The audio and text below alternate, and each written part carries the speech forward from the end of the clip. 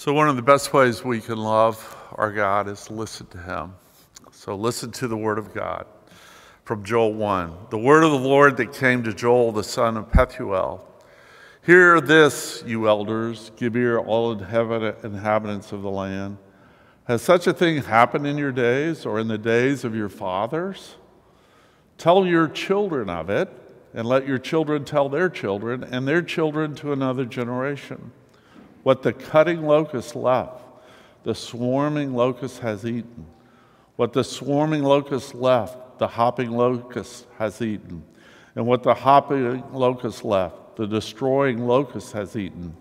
Awake, you drunkards, and weep and wail, all you drinkers of wine, because of the sweet wine, for it is cut off from your mouth. For a nation has come up against my land, powerful and beyond number. Its teeth are lion's teeth, and it has the fangs of a lioness. It has laid waste my vine and splintered my fig tree. It has stripped off their bark and thrown it down. Their branches are made white. Lament like a virgin wearing sackcloth for the bridegroom of her youth. The grain offering and the drink offering are cut off from the house of the Lord. The priests mourn and the ministers of the Lord. The fields are destroyed, the ground mourns because the grain is destroyed, the wine dries up, the oil languishes. Be ashamed, O tillers of the soil, wail, O vine dressers, for the wheat and the barley, because of the harvest of the field has perished. The vine dries up, the fig tree languishes, pomegranate, palm, and apple. All the trees of the field are dried up, and gladness dries up from the children of man. Put on sackcloth and lament, O priests. Wail, O ministers of the altar. Go in, pass the night in sackcloth, O ministers of my God, because grain offering and drink offering are withheld from the house of your God. Consecrate a fast.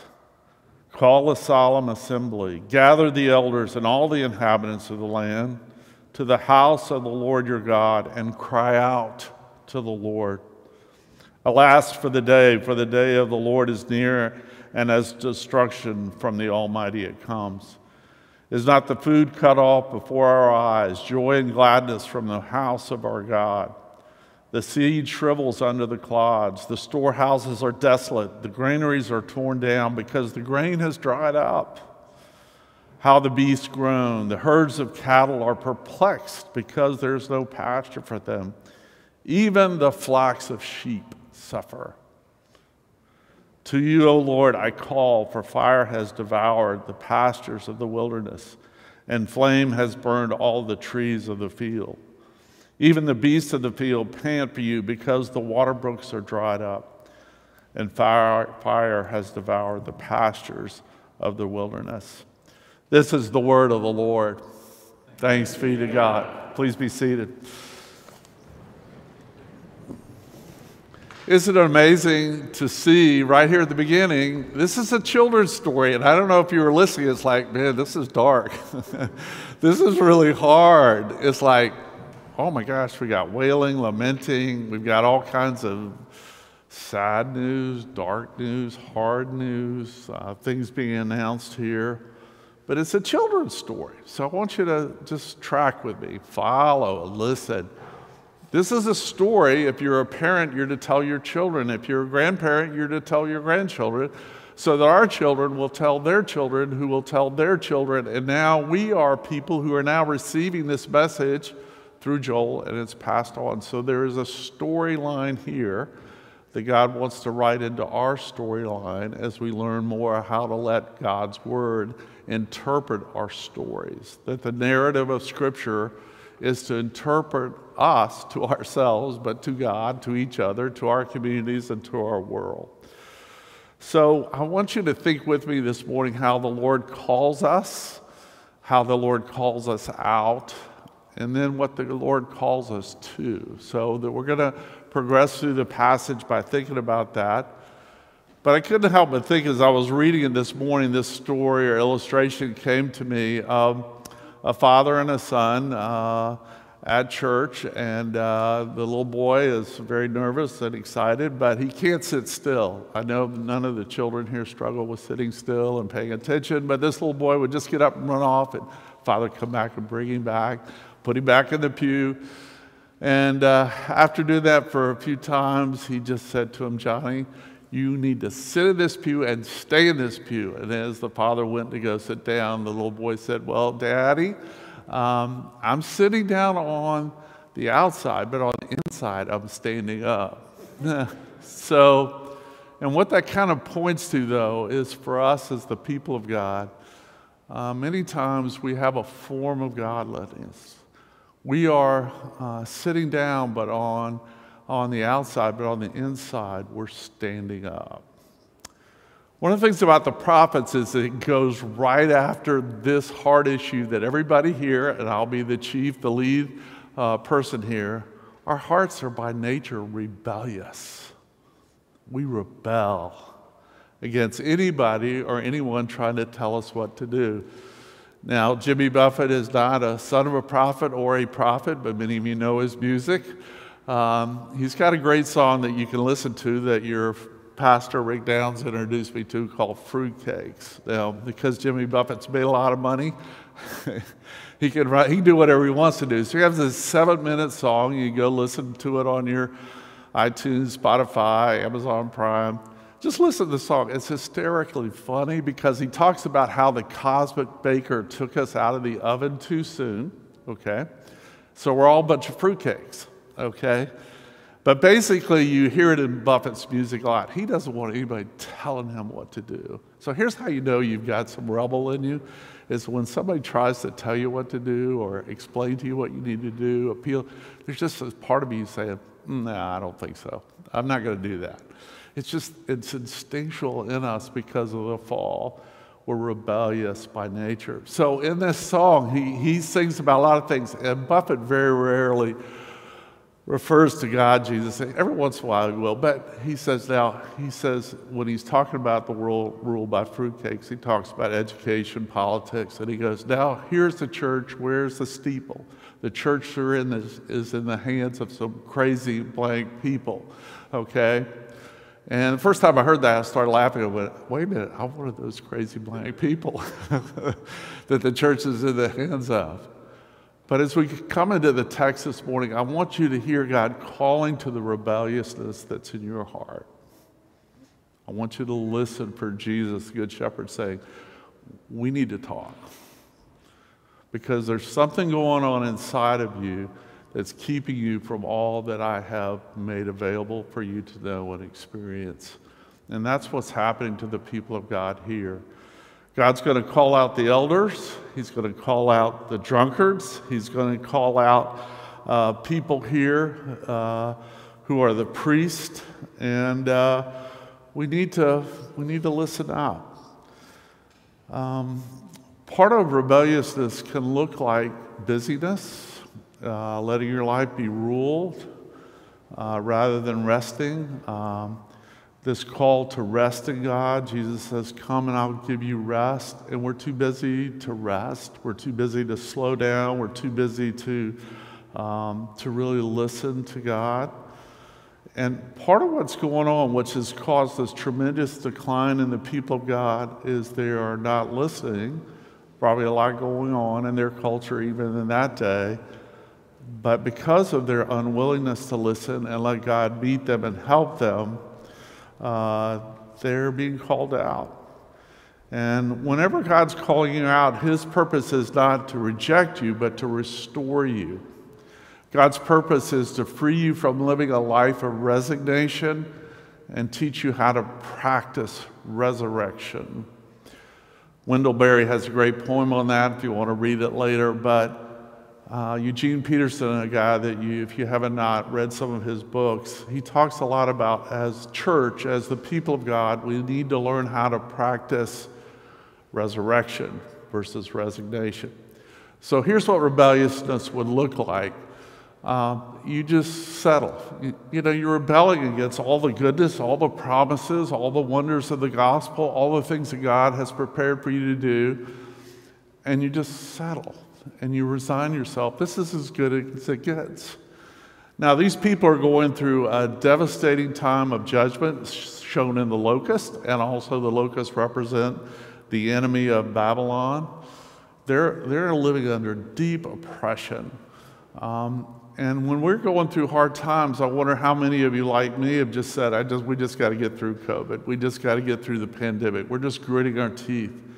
And we're really not going deeper and asking questions like, why is God allowing this to happen? How does God want to speak to my heart and your heart and to the church, big church, Christ the King church? What is God saying to us that we need to listen to? And so part of that is just, again, rediscovering together that the word of the Lord that came to Joel wants to come to us. So God calls out these different leaders in the community.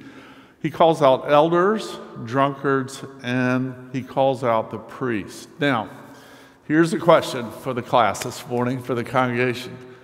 What in the wide world of sports is going on here when God calls out the drunkards? Why are the drunkards being called out? Now, just think about that. Let it sit there. There's probably multiple answers here. But I was talking with one of you yesterday, and you were spot on when you said, because they're part of the covenant community of God. Hey, here's good news. God loves drunkards. He really does. People who know him, who've gotten addicted to any number of things, God has a way of pursuing us in our addictions to help us. But I don't know, I want to stop and say, wow. Now, if we were a charismatic church, or we might be an African-American church that was more freed up, I might say, oh man, Amanda, come back up here. Let's sing Behold Our God again. Let's sing it again. Because it's so good, because if I'm honest, I have addictions that might not look like alcoholism, but they are just as deadly as somebody who drinks too much. In our families, for Valerie's family and my own, there are mental health issues, there are addiction issues.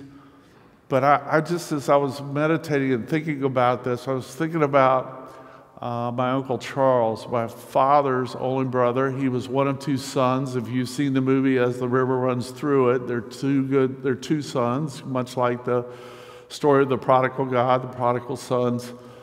There is a son who is Brad Pitt, who's rebellious and a gambler and an alcoholic and always getting in all kinds of troubles. And there's the good son who is doing everything right, accomplishing everything, but they really love each other. My father, Jim Godwin, loved his brother Charles, who was 4 years older than him, but Charles was a serious alcoholic. Serious. Growing up in my household, I'm the oldest of 5. And the only times I really heard my parents fight was about sending money to Charles's family because Charles was drunk on a regular basis. And as my dad, who was one of the most alive, loving people you'd ever want to know, as I was growing up, I was watching the impact on Charles' alcoholism on my father. When I was 12, Charles died. And at that point, my father just slipped into a deep depression. Folks, we know this in this greater community here, that lots of people are being crushed by addiction, and it takes its toll. And it's like locusts. It's like stuff being taken from you, eaten from you. People who pour their money trying to help people recover from drugs or any kind of addiction, the amount of loss that takes place. And so I want to call you back to this. God is speaking to the drunkards. He's calling them out because he loves them. And we get to call out people of addiction out as well and love them and say, there is a way out of this chaos. There's a way to pray your way out. There is a way to help you get better. There is a way to help you find sobriety. But as I was thinking about this passage this morning, I just felt within me just this sense of, man, I wish my Uncle Charles could have heard this. I wish he could have known it. I wish my dad could have known it with him. So if you're watching on live stream or you're here this morning, you know if part of your rebellion is there's a secret side of you that's addicted to something. It might be alcohol, it might be something else. But I want to call you out now to say, listen to what God says. When he says, awake, you drunkards, wake up. You're paying a price. It's costing you. Other people are paying for it as well. And weep. There is a good friend of mine who's had an amazing impact in Africa through his theological teaching and just the insights God's given him about the gospel, the word. But he went on a retreat early on, and on the retreat, he was at that stage addicted to his righteousness. And he was smart and theologically astute. And my mentor said, you're never more dangerous than when you're right. So here's a way to think about that. Here's a question is, when you're in an argument with a friend or a spouse or a coworker, would you rather be right or would you rather be forgiven? Now, be careful here. How you answer that question is going to tell you a lot right away. Well, if I'm honest, I want to be right. I want to win the argument. I want to win the fight. Surely, God, you see how much my wife is missing the truth of this situation. So please help her in Jesus' name, to see it the way I see it and come around. So my friend, as a young pastor, full of himself, is in a meeting, and he is he's complaining about the teaching, he's complaining about the worship as a weekend retreat. And my friend, who is a godly brother in Christ, was just watching him be so critical and negative. That's an addiction. To being cynical, being addicted to, I'm right, and let me tell you how right I am by how wrong you are. So anyway, it's going on. So my friend, at one point, there was a coffee break, and they're sitting at tables drinking coffee, and my friend looks at him and he says, who weeps for you? Now, it was out of the blue, sort of, but my friend knew where he was going with that question. He looked at him and said, who weeps for you? Because a lot of times when people are living that way, there's a lot of pain in their story. There's a lot of need to prove themselves. There's a lot going on inside. And so by asking that question, it was like a laser light on his soul. And he broke and he wept.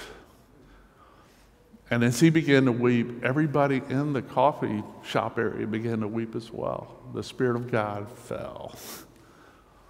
And there was deep conviction that took place at that point that everybody started to wake up.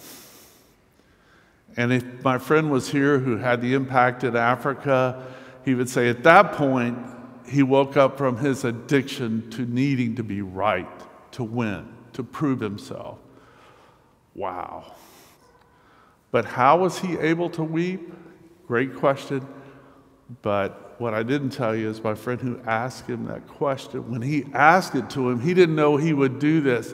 What happened to him is he's looking at this young man. My friend started to weep for him. So it's always a great gift we can give with people when we can weep with them when they weep. And we can weep for them when they can't weep. What a gift. When your heart is so cold and you're defeated, is to have someone weep for you. Well, God calls us to hear the word of the Lord. He calls us out, and then he calls us to return to the Lord. He calls out the elders at this point, the priests at this point. So I want to encourage you this morning, if you're a follower of Jesus, you're a priest to God and to the church. And here's how you know you're in trouble or you're living with a rebellious heart. You've kind of lost your confidence in worship. You've lost your confidence for yourself and other people. But people of God, we're called to worship the Lord, to glorify him, and as our confession says, to enjoy him. But the larger catechism question is to fully enjoy him. So a good metric to how you need to look at this passage is God's calling to the priests who have failed to do what they were called to do, which is to worship God, to rejoice in God, to love God with their heart, mind, soul, and strength. They've lost it, okay? And in losing it, everybody around them loses as well.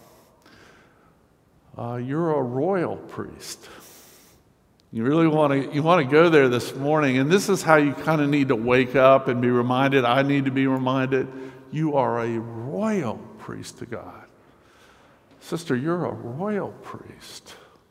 You have a bloodline here that when you begin to realize my calling is to love the Lord my God and to love people out of an overflow of worship for what God has done for me. But that bloodline is the blood of Christ. And here's how you kind of recapture your calling to be a royal priest, is the way you would answer this question. Now, I know Rick is preaching in South Carolina this morning, so he can't say, brother, you stole that from me. So I'm not worried. He might watch it and call me out later. But so to be around Rick when we would sort of inquire, examine men who are feeling called in the ministry. They'd be talking about their understanding of this theological idea in the book of the Bible, outlines of Exodus, da-da-da-da. And then they'd get into a question of theology, and Rick would ask this question. He'd say, tell me, what is the present value of the blood of Christ to you? What is the present value of the blood of Christ? You see, the whole sacrificial system was built around seeing there is power, wonder-working power in the blood. Now, they didn't understand it the way we do, but they saw, because of their own brokenness, of their own need, there needs to be a sacrifice.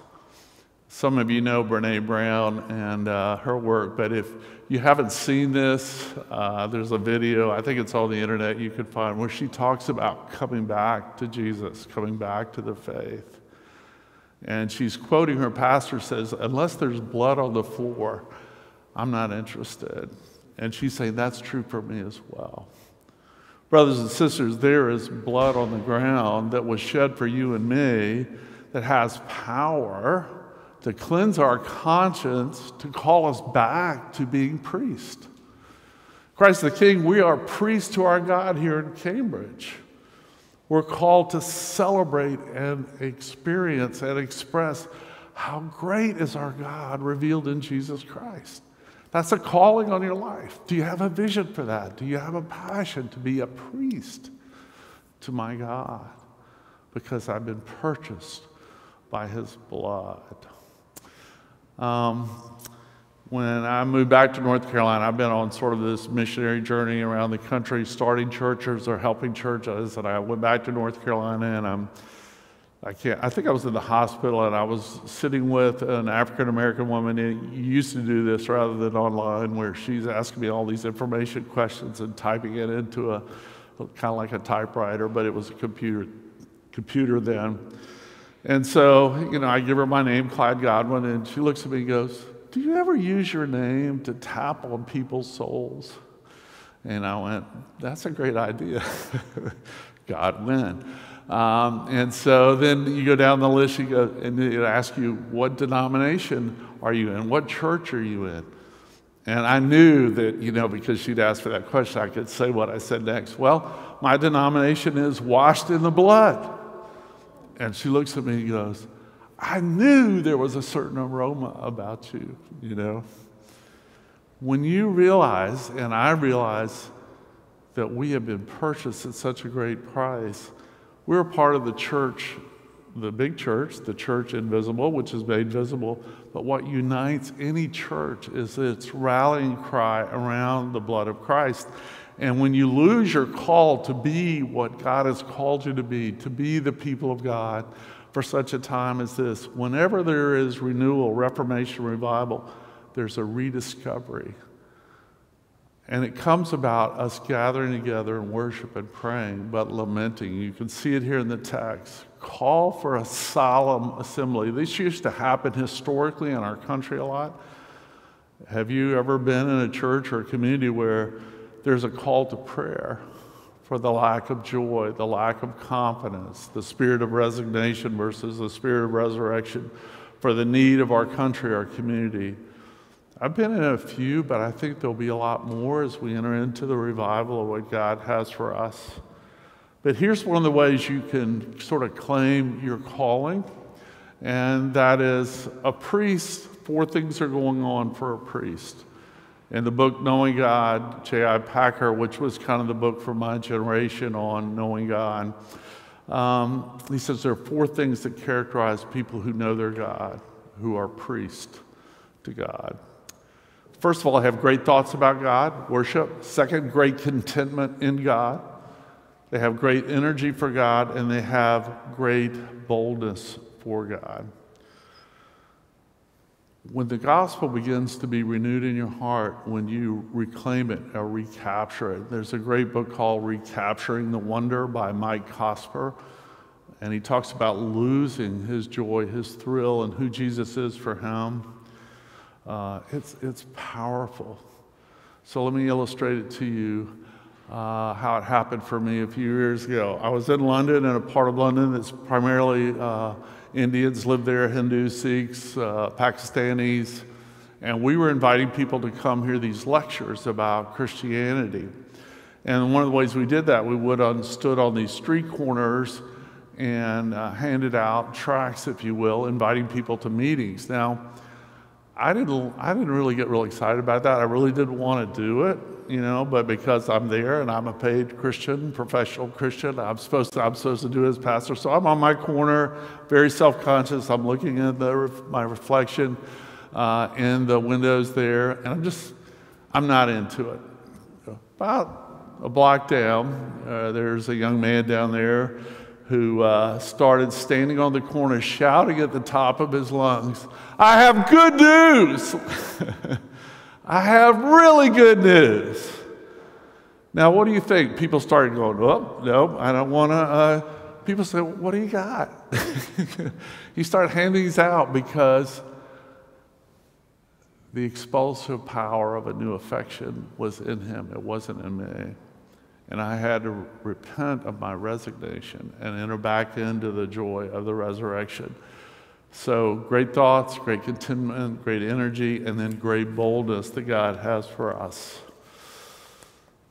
When you look at this passage, and I'm really excited about studying it with you, we'll have a special message next Sunday for Mother's Day. But we're going to be in Joel, and we're pursuing Joel for a couple reasons. One is I think it's a book for our time. It is a children's story, but a book for our time. But it calls us back to first things. It calls us back to our first love. It calls us back to the power of learning, as we talked about earlier in the worship. What does it mean to be still and know that God is God? And you know what comes after that? It says, God says, if you be still and remember who I am for you, I will be exalted in your story, in your church, in your community. And so there's this invitation to exaltation. And so this morning, as we come to the table, we want to look to the cross, which reminds us there's an empty tomb. There is an exaltation. There is an ascension. Jesus is sitting right now at the right hand of the Father. And if we'll look into heaven through this meal this morning, what will happen is that we will see this. As Stephen saw it, you'll see Jesus standing up. He's seated in the place of royal authority and power, but if you and I turn our hearts towards him this morning and say, Jesus, take me back. I am so sorry for being so rebellious. Will you show me mercy? Will you show me kindness? Help me. And as we look with our imagination into heaven, Jesus is standing out saying, come and learn from me, because I can't wait to set you free again to your first love, to the thing that replaces in you the joy of your salvation. Let us pray. Father, we're thankful this morning for the beauty, the wonders of the gospel, for the truth that's here for us in amazing ways. And so, Lord, we're thankful now we get to come to this great meal, this feast, if you will, this exquisite expression of your love for us. Amen.